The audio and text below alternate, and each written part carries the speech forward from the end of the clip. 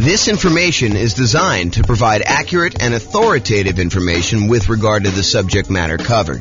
It is offered with the understanding that the presenters are not engaged in rendering legal, accounting, or other professional services.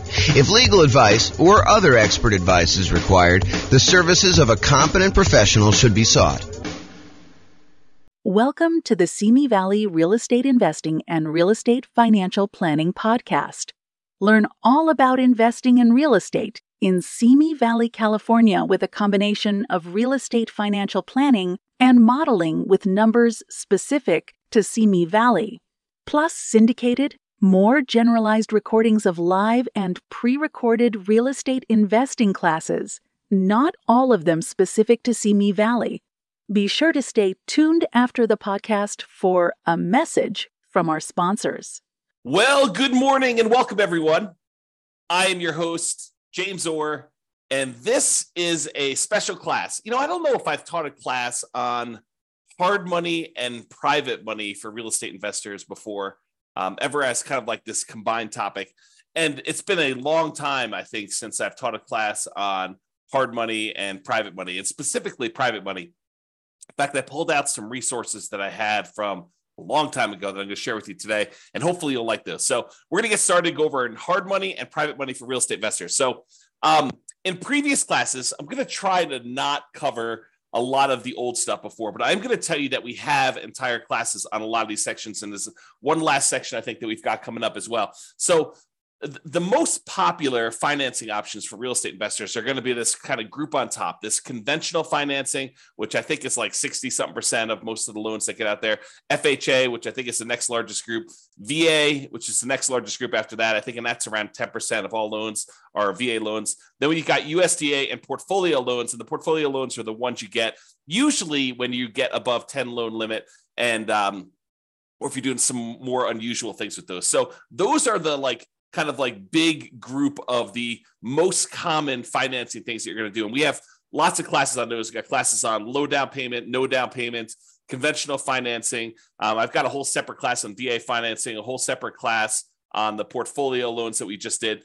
And then you've got this whole secondary group of all of the, I don't know if I'd call them miscellaneous, but they're all these additional financing options that we have covered in some parts and probably need to cover in other parts. And so there's the whole creative financing family, which includes like owner financing, wrap financing, or buying a property subject to the existing mortgage, loan assumption, the lease option, lease purchase, kind of rent to own family, the agreement for deed, the bond for deed, contract for deed, installment land contract, like all those things there. So there's that whole creative financing kind of family of different financing options that are available. And then today we're covering private money and hard money. So we'll go into some detail on those. And then you've got using home equity lines of credit, life insurance policies, self-directed retirement accounts, buying properties for all cash, and then bringing in partners that are usually using one of these other forms, except you're not qualifying for the loan yourself. So I kind of wanted to include all of those as different options. And I think we've got a class coming up to cover the HELOCs, life insurance, self-directed retirement accounts, cash, and partners ones, so kind of like a miscellaneous class to cover those last ones. But today we're going to focus in on private money and hard money. And I'm going to start with hard money. So hard money loans are not usually used when we're doing the nomad strategy, where you're buying a property, moving in, living there for a year. You're buying a property as an owner-occupant, getting usually low or nothing down owner-occupant financing rates, moving into the property, living there for a year. It's a requirement of the lender. You're going to sign a piece of paper when you get these owner-occupant loans that require you to move into the property and stay there for at least a year. And usually it's until you save up enough down payment for the next property. Then you go and you buy your next property, again, usually as an owner-occupant with low or nothing down. You move into that property, you convert the previous one to a rental, and you're able to repeat this until you have as many rentals as you want. So that's the nomad strategy. We don't usually use hard money for doing that particular strategy, nor do we usually use it for doing house hacking. And house hacking is when you're renting out part of the property that you're living in, whether you're buying a duplex and living in one half, or you're renting out a single family home and renting out rooms or something like that. That's house hacking. So we don't typically use hard money for nomads or house hackers. What we do typically use hard money for is buying properties that need to be fixed up and then we're reselling very quickly, or we're doing like a buy, fix up, refi type of strategy, what some people would call the BRRRR strategy, the buy, rehab, rent, refi, and then repeat. So a lot of folks will use hard money to acquire properties that need a lot of work, because in some of those cases, it is hard in order to get loans on properties that are in really rough shape. In other cases, a lot of people use hard money as a easier to get short-term loan. A lot of times they're going to have really high interest rates compared to what you probably can get if you got more traditional conventional financing. But that's what they're going to use those for.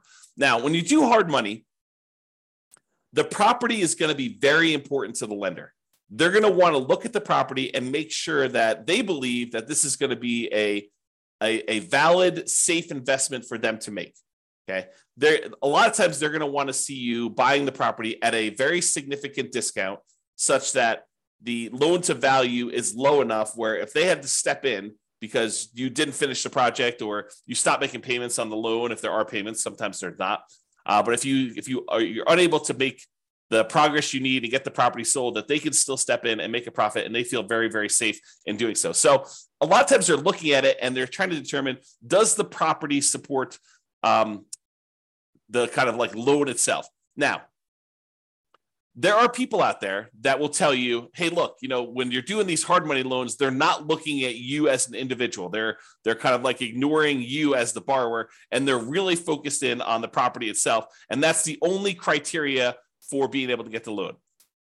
While I have occasionally seen the rogue, random, rare, hard money lender that will only look at the property, the overwhelming majority of the ones that I've had experience with do look at the borrower as well. So if you think, hey, look, I really want to do this real estate investing, but I've got, ugly credit, or I'm unable to qualify for a loan otherwise, and I'm going to go do this strategy where I'm using hard money in order to do these deals, you may be able to find someone who's willing to make a loan based solely on the strength of the property that you're finding. However, I think you're probably going to pay a premium for that. You're probably going to pay slightly higher rates and maybe even have to buy at a slightly bigger discount in order to make those numbers work. But I think more often than not, the hard money lender is also going to look at you and want to make sure that you are qualified and that you have appropriate resources and experience in order to be able to do those types of deals. Okay. So you can find hard money lenders, but I don't think that is the norm. I'll say it that way. So how much do you usually pay for hard money? So hard money rates are significantly higher than what you're going to see getting conventional financing, FHA financing, VA financing. And it's usually going to be much shorter in term. So what is the typical rate you might see in a hard money loan? Well, it varies quite a bit. And it varies a little bit based on deal flow in that marketplace and how competitive that marketplace is. So you will see a wide range. I think 10 to 15% is what we've been seeing for a while. Is it very possible with the rise in interest rates that these rates are going to be a little bit higher? Sure, absolutely. Could you find a hard money lender who has a slightly lower rate than that? Sure, I think that you could probably find one, especially if you're doing a bunch of deals and you're able to negotiate some really good terms with that particular lender. Also, I point out that hard money lenders are in the business of loaning money. We're going to talk about private money here in a second, where private money people are people that are not usually in the business of making loans against real estate. Hard money lenders are in the business of making loans against real estate. And so they oftentimes have programs to do this. You may find someone who is either really flexible and likes to wheel and deal and structure their own terms on every deal independently, or someone who's brand new and doesn't have the full details of their own kind of like hard money loan programs all fleshed out, and they're willing to be flexible on how we structure it or how you structure it with them. But most of the time, hard money lenders are going to have static programs in place that are like, hey, here's our hard money loan program. Here's the property requirements. Here's the personal requirements for you to do it. And here are the rates for doing it. And a lot of times they'll have rates for, if you've done your first X number of deals with them, or if you've done more than X number of deals with them, sometimes they'll start giving you discounts on doing those. So a lot of times the rates for hard money are going to be in that, 10 to 15%, not unusual to see 16, 17, 18, definitely seen those before. And in addition to the fee of the rate of the loan, they're typically going to charge you points. And a point is a percent of the loan amount that you're borrowing. So if you're going and you're getting $100,000 loan and they're charging you 2 points, then they're charging you $2,000 in addition to the interest on the loan in order to be able to get that loan. And I don't think it's unusual to see, 2, 3, 4 points on those. There are some hard money lender companies out there that they are going and raising money from people in the general public, and the people are the actual funders of the loan. That's where the money is coming from. But the person out there seeking the kind of investors to put in the money for the loans, and then the real estate investors who are buying the properties and they're putting them together, sometimes they will collect the points on the loan.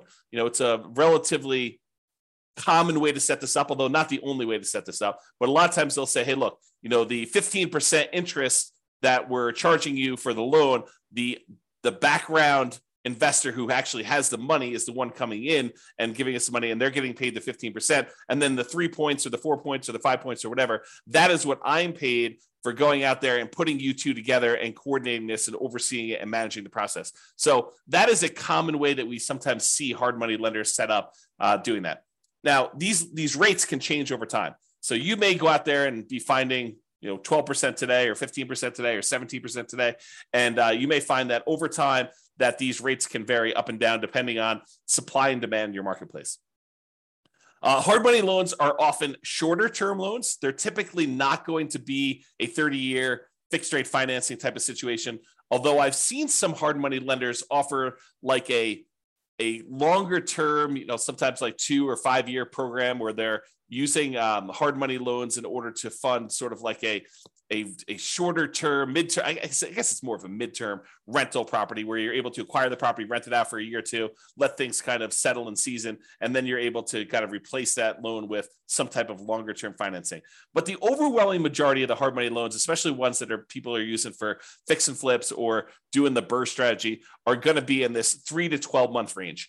And for those of you that are doing the BRRRR strategy, my understanding is that the exit financing requirements have changed recently, and now they are requiring that you actually season the property for a full year. So you'll need to have this hard money loan in place for 12 months to be able to get your kind of like 30-year fixed rate financing on the way out in most cases, unless you're getting creative and using some type of unusual portfolio financing where they're not requiring that in the midterm.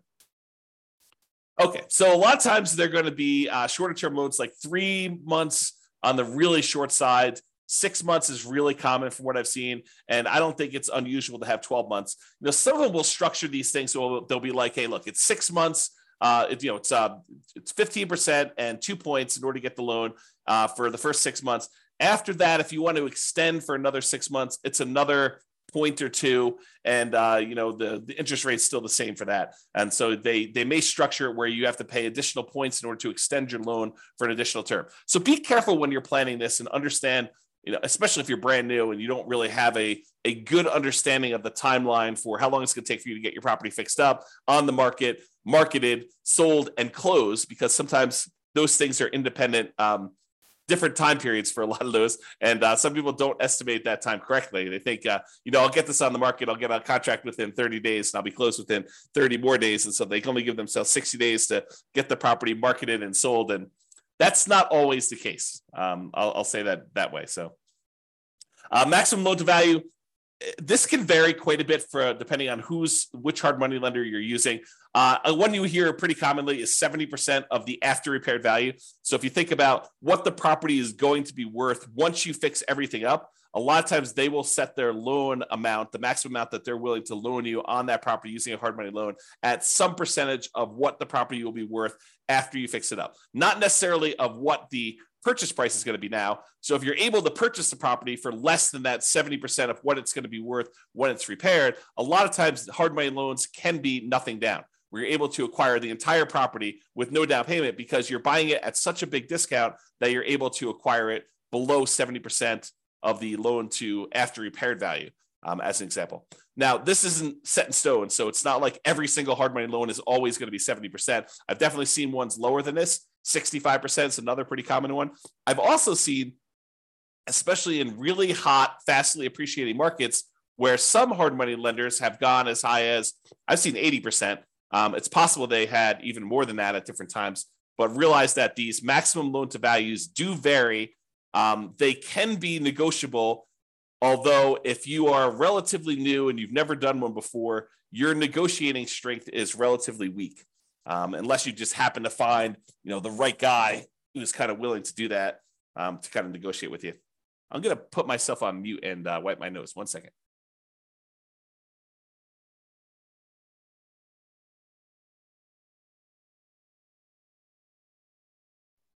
Okay, I'm back. Sorry, I had to wipe my nose there.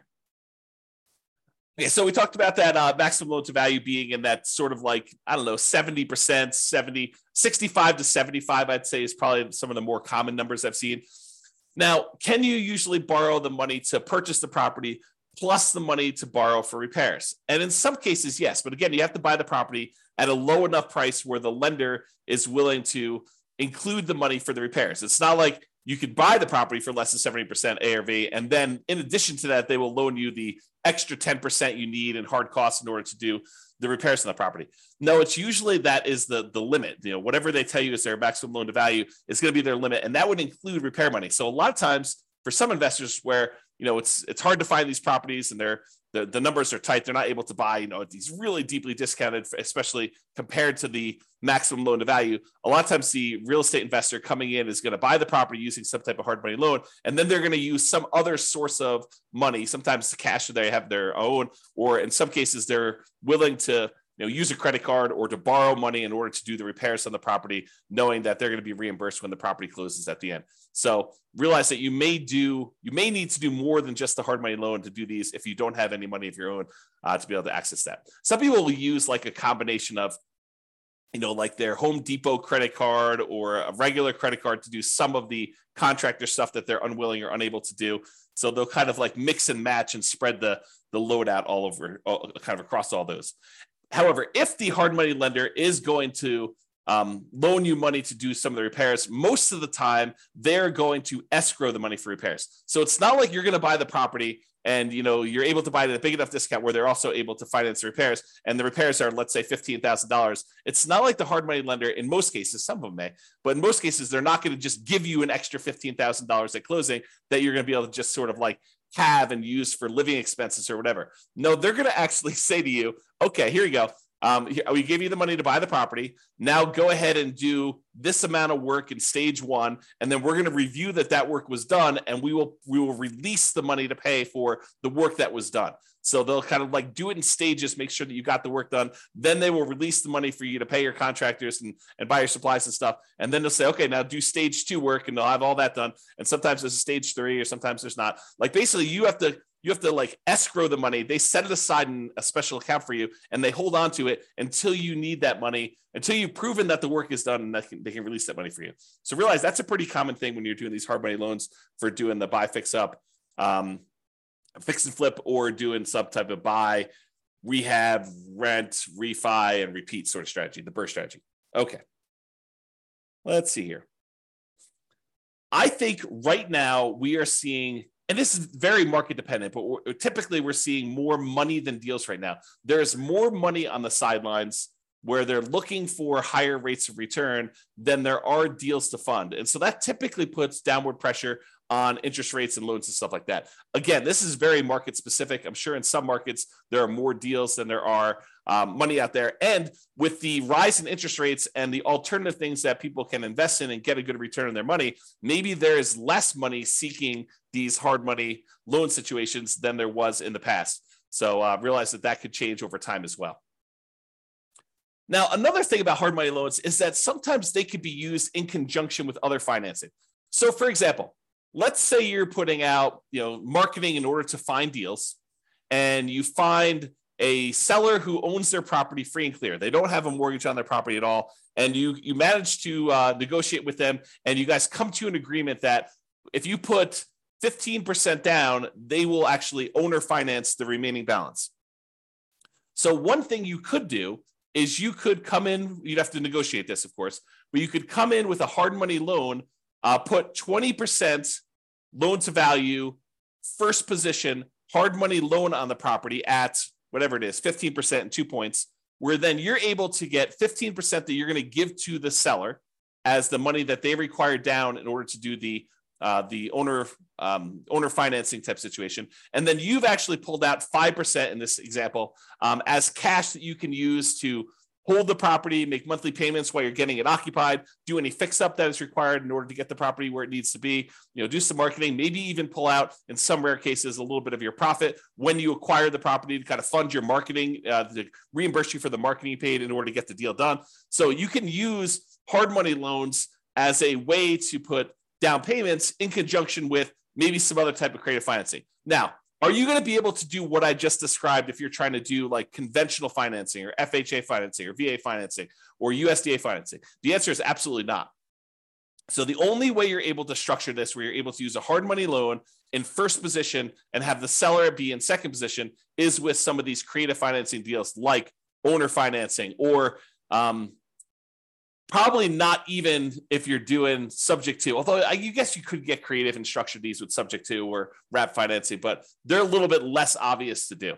So these are not going to be conventional financing combined with hard money loans in order to be able to do those. They're typically going to be some type of hard money loan in conjunction with some type of owner financing, where the owner is going into second position, because usually the hard money lender is not willing to go into second position. You may be able to find a rogue hard money lender who's willing to go into second position as long as you're at a low enough loan to value and they understand the risk that they're kind of going in, and they may charge you a much higher rate for doing that and higher points. But most of the time, the hard money lender wants to be in that first position when you're doing those loans. Okay, I'm going to talk very briefly about kind of a side note related to hard money loans. And Terry says a lot of hard money lenders don't allow a second position lien. Yep, I think that is true, Terry. If the loan to value is low enough, though, there are some hard money lenders who would absolutely be willing to be in first position with a very low balance loan. For example, you have a $200,000 property and you want to borrow $40,000 on that thing, and you want to use a hard money loan to do that, and the seller is in second position. I think a lot of hard money lenders would allow you to do that. Again, it's negotiated. Not everyone is going to do it exactly like that, but you're right. There are some that will not allow a second position, especially if it's a high second position. Like you're borrowing 70% loan to value and they have you put a 30% second there on there for the rest of the money. That's probably not going to fly. Okay, so let's go off on this side note. So on the side note about real estate investors, some real estate investors, I'll say, and it's more than just like onesie twosie. I think there's a good percentage of folks. Some real estate investors aspire to eventually be hard money lenders. They think to themselves, "Hey, look, eventually I want to get to the point where I've got a bunch of rental properties, but I've also have a lot of cash on hand, and being able to take the money I have and use that to make hard money loans and get 10, 11, 12, 13, 14, 15% return on my money. That seems like an attractive proposition for people." And I think a lot of them believe, and I think this is an incorrect belief, and I'll explain why here in a second. They incorrectly believe that, if I've got $1 million and I'm getting 12% on my money, then I'm getting $120,000 a year that I can live on if I'm getting 12% of my money and I'm doing hard money loans. What they fail to realize is a couple things. Number one is the utilization factor. If you think about the money that a hard money lender has, the full $1 million is probably not going to be completely deployed and invested at the same time all the time. So what it typically might look like is the hard money lender might say, okay, I found an investor who's doing a deal. I'm going to loan them $200,000 on this deal, but I still got $800,000 sitting somewhere else and I'm earning not the 12% on, okay? And then they go and they find another investor, and the other investor says, okay, I need $300,000. They make a $300,000 loan, and now they've got half of their $1 million out at that 12%. But then they still have this other $500,000 that is not earning 12%. And so they're not really earning 12% on their full $1 million at any given time. Then another one comes along and they have $200,000 more out. So they have $700,000 out, but then the first one gets paid back. And so they no longer have that $200,000 out. So now they have $500,000. And then, another investor comes along and they want $600,000, but they don't have $600,000 now because they only have $500,000 left. And so there's this problem of, how much are you utilizing the $1 million or whatever you have as your kind of like investment portfolio for making these hard money loans?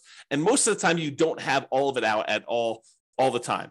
Now, some people, some real estate investors will choose to use some type of home equity line of credit on an investment property or their owner occupant property, and they will use that as a buffer. And instead of collecting the full 12%, maybe they're paying depending on when they got the loan, 3, 4, 5, 6, 7% on the money that they're coming out with their HELOC, but then they're loaning it out at 12%. And so they're getting the spread, but they're not borrowing the money unless they actually are using it. So you don't have as much of, I guess it's a different utilization problem for doing that. So realize that if you're trying to do this hard money thing, if you're kind of aspiring to do that as a real estate investor, utilization is going to be a key factor. Getting and keeping all of your money out as much of the time as you possibly can is going to be an issue for a lot of folks. And it is sometimes solved by doing like these home equity lines of credits where you're sourcing the funds from somewhere else and then you're using that, or you're becoming like a hard money lender where you're going out and you're finding a pool of investors that have money that they want to invest, and then it's really not your direct problem. And I say direct because it is a problem for you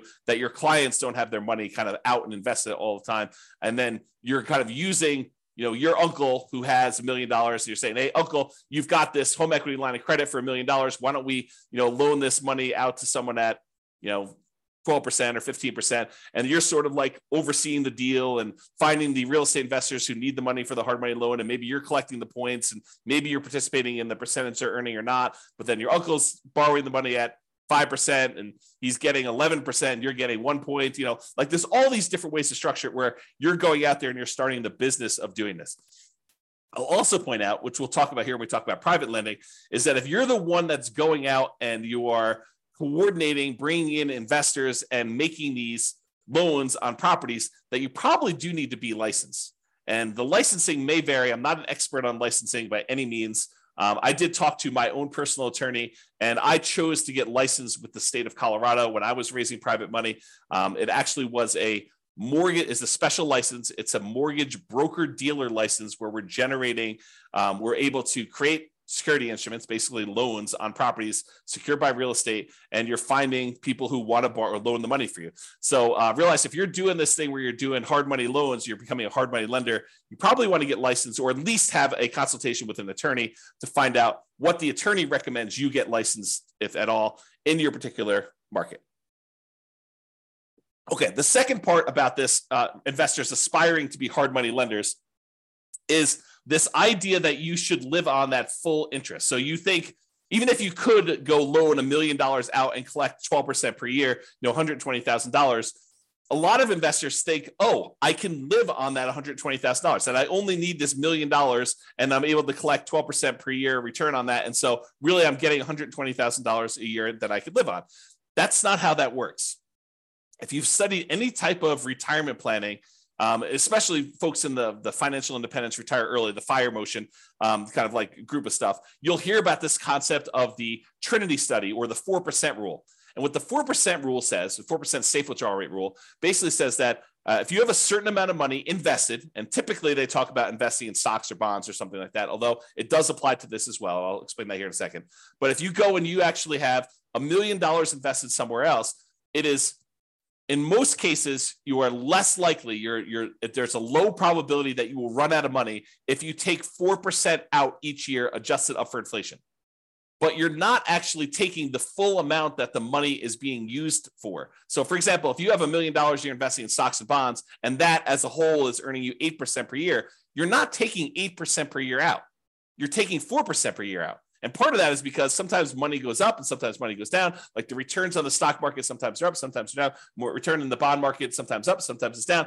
And for the same reason, sometimes when you make investments in real estate, like as a hard money lender, some of these deals don't always go the way you want. Sometimes they go bad and you end up losing money on them. And so you should not think that you could take the full 12% and spend that. You should think of it as another amount of money that is invested in something and use the same, whatever your version of safe withdrawal rate is. Most cases it's going to be between 3 and 5%. I think that's with 4% being the most common that we hear most, but 4% of the money coming out, not 12.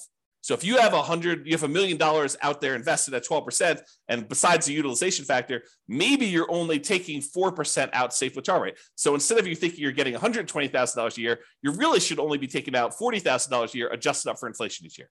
That's the difference. And that's, I think, what a lot of folks who initially aspire to being a hard money lender don't necessarily realize. Okay. All right. With that being said, that is pretty much hard money. For those that are on that have questions about hard money, you're welcome to queue those up. I will cover them after I cover private financing. At least I will try to do it. I'm going to cover private financing, and then if you have any questions about that, please queue those up, and I'll usually handle those at the end as well. Okay, so now let's talk about private financing. We've talked about hard money lenders. Hard money lenders are people who are in the business of making loans against real estate. Private financing are those that are not necessarily in the business of making loans against real estate, like grandma. So you're at Thanksgiving dinner, you're talking to grandma about this new real estate investing thing you're doing, and you're kind of venting to grandma that you're having to pay 15% in order to get these hard money loans in order to buy these fixer-upper properties that you're kind of using. And grandma's like, that's crazy. I've got my money in CDs at the bank, and I'm only earning 3%. And she's like, why don't I loan you the money and you could pay me 6%? And it's a lot better than you paying someone else 15, and I make money too.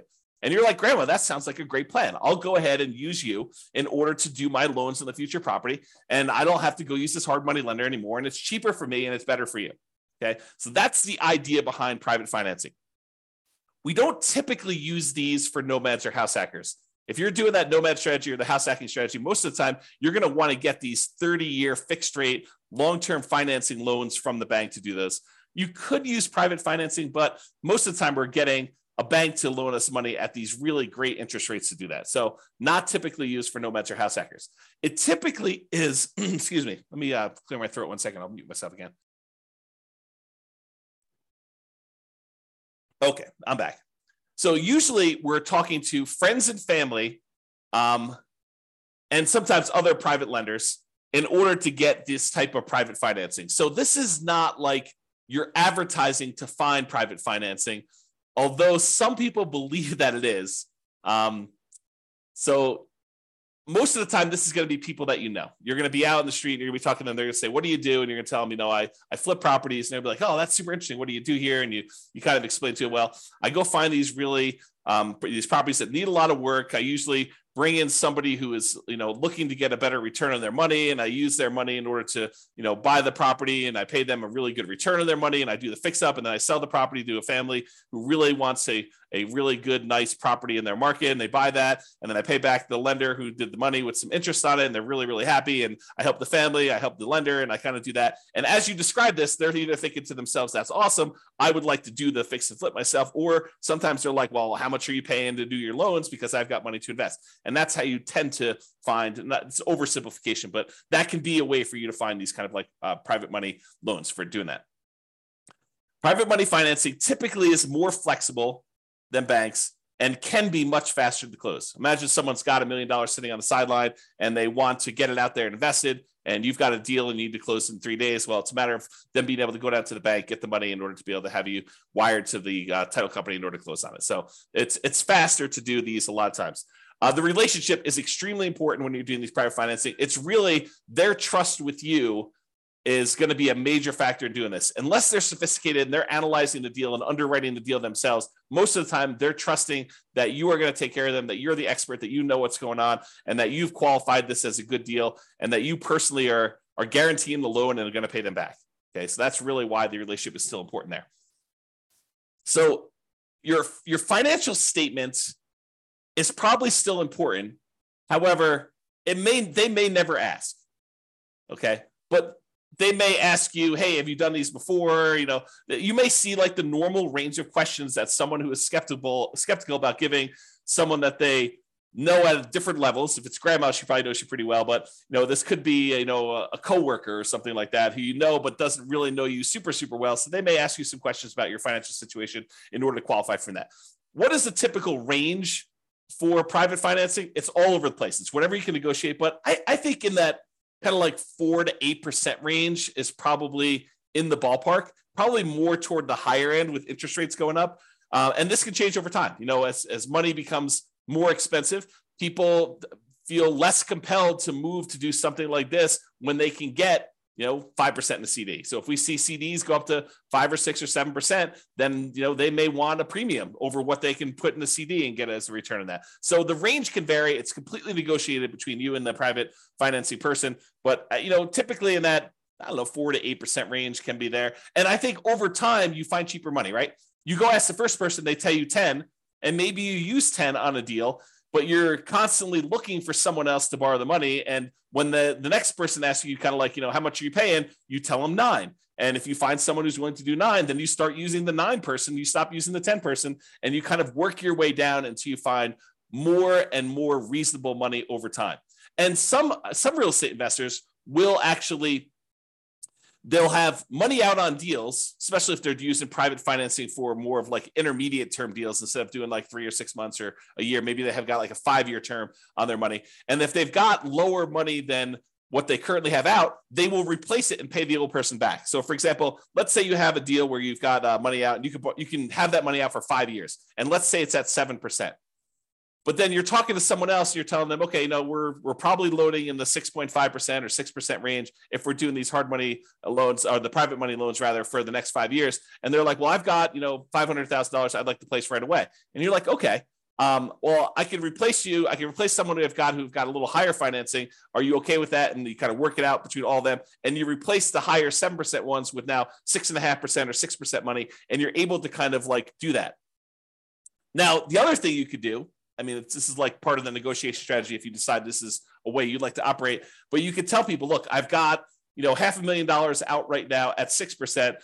If you want me to place your money right away, it'd have to be good enough for me to be willing to pay off that 6% one and have your money out there. They may say, well, I'd be okay with 5.5 as long as you're using it right now and you're going to keep it out there for 5 years. So you negotiate the terms of whatever you're willing to do. And then you could kind of use the existing financing you have in order to improve your position and kind of do that money there. Okay. With that being said, I want to warn you about something, and I want you to understand why this can be potentially problematic and why we're specifically talking about it with private financing. So sometimes you will go find a private financing person who is wanting to loan you money where they don't need the money right away. They don't need the return right away. They're kind of like okay with getting a really good return, but they don't necessarily need the cash flow right now. So for example, one of the more common ones is someone has a self-directed retirement account where they want to loan you the money. Whether they get paid interest monthly or they get paid their interest all in one big lump sum at the end when you pay back the entire loan, they don't care because the amount of money in their account is not actively being used as they're kind of like growing this account there. So they don't really care if you're making monthly payments. So you're really putting their investment into the deal, and their deal, the amount that you owe them, is actually increasing over time. And there may be some advantages for you to do this. I'm not going to get into deal structuring, but there may be some advantages for you to do this for improving cash flow or how you're structuring this, where this is advantageous to you, not having to make this monthly payment, at least in the short term. And so they've got, let's call it, let's say they did a smaller loan. Let's say they did a $100,000 loan on this, and they're actually allowing their interest to accrue. So at the end of the year, let's say they're getting 6%. So at the end of the year, you owe them 106. They've earned $6,000 on $100,000 that they have out. And then the next year you owe them 6% interest on the 106. So it's, 1012 plus a little bit extra for the interest on that. So really over time, their balance is growing, and that's happening there. And then eventually you decide to replace the money that you owe them with another private lender. And you go and you pay back this $100,000 original loan plus the $6,000 in interest plus the, let's call it $7,000 interest in year 2 plus the $8,000 in interest in year 3. So you're paying them back their initial investment plus the returns that they earn. And you're doing that with money that you're bringing in from the outside from another investor coming in. What does that sound like to you? It should sound like a Ponzi scheme, because you're actually paying off the previous investors, their initial investment, and the return that they've earned with new money coming in from another investor. So it should sound like a Ponzi scheme to you, because that's what a Ponzi scheme is, right? And then a person who's coming in, they're collecting money and they're paying out the returns and stuff by another investor coming in. So you inadvertently, without really thinking you're doing some type of Ponzi scheme, you actually came in, you said, okay, we structured this great loan. You're happy getting, the amount of money you borrowed and some interest on it. And we're allowing that interest to accrue, which is totally fine. There's nothing wrong with that in of itself. And then over time, you're like, okay, now you want to get out of this loan. And maybe it's as innocent as that, right? They call you and they're like, hey, look, I finally need this money out. And you're like, hey, no problem. I'll replace you with another one of my private lenders. And you come in and you bring in another private lender to pay off that $100,000 plus whatever they own. Now you've inadvertently kind of like formed this Ponzi scheme situation where you're paying off an old investor with a new investor, and you're paying them their actual returns using that. So you got to be really, really careful that you don't structure this, and get advice from an attorney to avoid this situation if it comes up for you. If you're, and even even the idea of replacing the loan is kind of on this borderline edge of this Ponzi scheme, right? Like you're taking one investor's money and you're replacing it with another investor coming into the deal. So definitely talk to your attorney and make sure that you feel really comfortable with the way that you're structuring these and you're doing that. So that's what I wanted to warn you about. It's kind of like this concept of inadvertently setting up a Ponzi scheme to do this. And we don't usually see it as much with commercial lenders. Maybe the commercial lenders don't care. Maybe, it probably is, now that I think about it, it probably is that the organizations that are going to come after you for doing these Ponzi schemes, they're trying to protect the public, not necessarily a commercial lender who is making these conventional FHA, VA loans where if you do a refinance there, they're like sophisticated institutional type of people that know about these loans. But someone who's a consumer on the street, they're trying to protect the consumer. It's a consumer protection law and situation in that particular case. Okay. So I wanted to cover that in case you never thought about it that way. If you decide, hey, I really want to do this real estate investing thing, and this idea of going out there and finding friends and family, people that I know, contacts that I know, and raising money in order to be able to accelerate my ability to do deals, if you're going to get really serious about that, you may decide to go out and start talking to people in a more formal process rather than just off the cuff at Thanksgiving dinner. You're like, hey, look, I want to tell you a little bit more about what I've been doing, and if you want to, I'll sit down and I'll walk you through exactly how this all works. And maybe you form like a little PowerPoint presentation, or maybe put together a little PDF, or maybe you decide to go talk to them about like how your deals are structured and what the deal looks like that someone could come in and do. So eventually, if you plan on doing this more than just like a off-the-cuff, one-time deal with Uncle Joe or Grandma, and you decide you want to go out there and make this part of your business, you're probably going to you're going to want to formalize this a little bit more. So I will share with you, for the folks that are kind of like got access to the recordings and stuff, I will share with you an old PDF. I'll kind of let you glance at it really quick, but I'll share with you an old PDF that you may want to use as sort of a very rough sample starting point of what you may want to use as a baseline for creating your own private financing presentation there. Now that I've said that, and you're going to start getting more serious about raising private money and going out there and doing this repeatedly, I want to talk to you about just the tiniest bit, because I'm definitely not qualified. I'm not an attorney, but I want to talk to you a little bit about soliciting and licensing. So if you are going out and you are soliciting people to make an investment and you're creating a security instrument, you're basically creating a security. Someone gives you money and they're relying on you to get a return from that. And you're having that secured by real estate in this particular example. So you're going and creating an investment for them where you're collecting money and you're advertising. Even if it's word of mouth advertising and talking to people about it, that is still a form of advertising, even if it's not printed. But if you're going to go and do that, you need to become aware of the licensing laws required and the advertising restrictions that you have by doing this type of solicitation. So this is sort of I'm not going to teach you to go do this because I'm not an expert on it and I don't know different states' laws and stuff like that. But I will tell you, I did talk to my attorney when I was doing this more seriously. And my attorney advised me to go get the license that I was required to do, which I told you in the state of Colorado. I don't know what it is in your other states. It's a mortgage broker dealer license. That's what it was. And there were definitely restrictions on what you can and cannot say and what you can and cannot advertise in order to do this.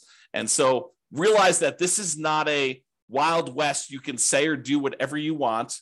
You got to be really careful about promising returns. You got to be really careful about letting them know about the actual risks that there are for them to invest in this stuff. This is not a riskless investment, like really nothing is, as we found out recently by putting money in the bank with FDIC insurance. This is not a riskless investment either, and they should understand what the risks are. And you probably should have written risk disclosures prepared by an attorney, and you probably should be licensed. This is the weird thing, right? Like if you're going to go do a single loan with Grandma, do you need to be licensed? Maybe, probably. But this is sort of like, you speed once. Can you get in trouble for doing that? Sure. Are you likely to get in trouble for doing that, especially with Grandma? Probably not. But realize that you may want to consider getting license and learning the rules and regulations for doing this. This is not like a open world where you can do whatever you want there. That's kind of what I'm pointing out there. So I will share with you that you probably should get licensed. I went and got licensed with a mortgage broker dealer license with the Division of Securities. And then they have oversight in what you do. They want to approve things. They want to review your things. They want to review your documents every once in a while. So they'll want to go and make sure that you're doing everything correct. All right. One other thing I'll point out to you. I'm going to share with you the business card I had and what I thought was a good way to do it, but you'll want to definitely check with your attorney to make sure that this is in compliance and that you're allowed to do it. So this is a really old business card back from when I was doing this. I'm, not really raising money anymore. But basically it was like a typical, I buy houses and apartments kind of thing in here. It had my contact information, my name, address, and website and stuff like that. I don't even think the website's up, so there's nothing really to go look at on there. And then on the top here, this is the back of the business card. Besides the creepy kind of shadowy, my face there and there. This was the way that I expressed to people that there were opportunities to invest is I disclosed my licensed situation. So this is sort of like what I would refer to as licensed disclosure marketing is probably a good way to describe it, right? You are disclosing to someone that you are licensed and that this is a licensed activity. And by disclosing that you're licensed in a licensed activity, you imply that there's an opportunity there for some people, right? So licensing disclosure for private investors looking to earn returns from private real estate notes. So I'm giving them a notice telling them there's a licensing disclosure here. Notice. And then it was my LLC name here. The one that was the mortgage broker dealer licensing is a mortgage broker dealer licensed by the Colorado Division of Securities to create notes paying interest secured by a deed of trust on real estate for private individuals seeking those investments. And then I had my personal name is a licensed mortgage sales representative for that thing. So I just disclosed to them through my licensing disclosure that I am licensed to do this in case you had an interest to do that. So that was sort of a possible workaround for directly soliciting for these loans is that you actually advertise your licensing and that this is a licensed activity and you can kind of get people there.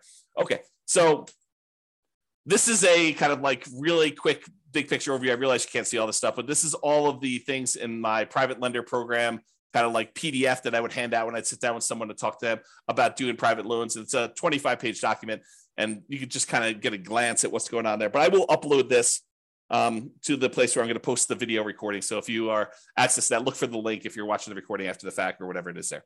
Okay, so that's all I got on private financing and the hard money lending. If you've got questions, go ahead and queue those up, but I'm going to kind of go through the conclusion here. So many traditional long-term buy and hold real estate investors will choose to use some type of conventional financing, then portfolio financing. So they're not going to deal with hard money lenders or private lenders at all. Many house hackers and nomads are going to choose to utilize the low and nothing down financing options like VA loans and USDA and FHA and conventional loans. Those buying apartments of 5+ units will likely be utilizing commercial financing, which we covered, I think, yesterday. However, some real estate investors will choose to utilize private financing and hard money. And those situations I talked about, like you're doing fix and flips, or you're doing the BRRRR strategy, or you're, kind of like short-term financing things with, private loans or something like that. So this is especially true for those that are doing that. So that is all I've got. Any final questions before we end for today? You guys have been really quiet. Besides Terry. All right. Doesn't look like there's any questions, so I'm going to call it. Thank you, everybody. We will see you tomorrow. You're very, very welcome, Terry. See you all tomorrow. Bye-bye for now. With home prices up, mortgage interest rates up, and rents up, but not quite enough to counteract the higher prices and interest rates, cash flow on rental properties in Simi Valley is harder than ever. Book a call with the Real Estate Financial Planner to apply our proprietary 88 strategies to improve cash flow on your rentals. See the show notes for a link to schedule your call and improve your cash flow today. If you're a real estate agent, lender, or professional in Simi Valley that wants to help our real estate investor listeners, consider reaching out to learn about collaboration opportunities with this podcast. We'd love to add more value to our listeners by having you assist our investors buy, sell, and finance their real estate investments. See the show notes to schedule a call to discuss collaboration opportunities.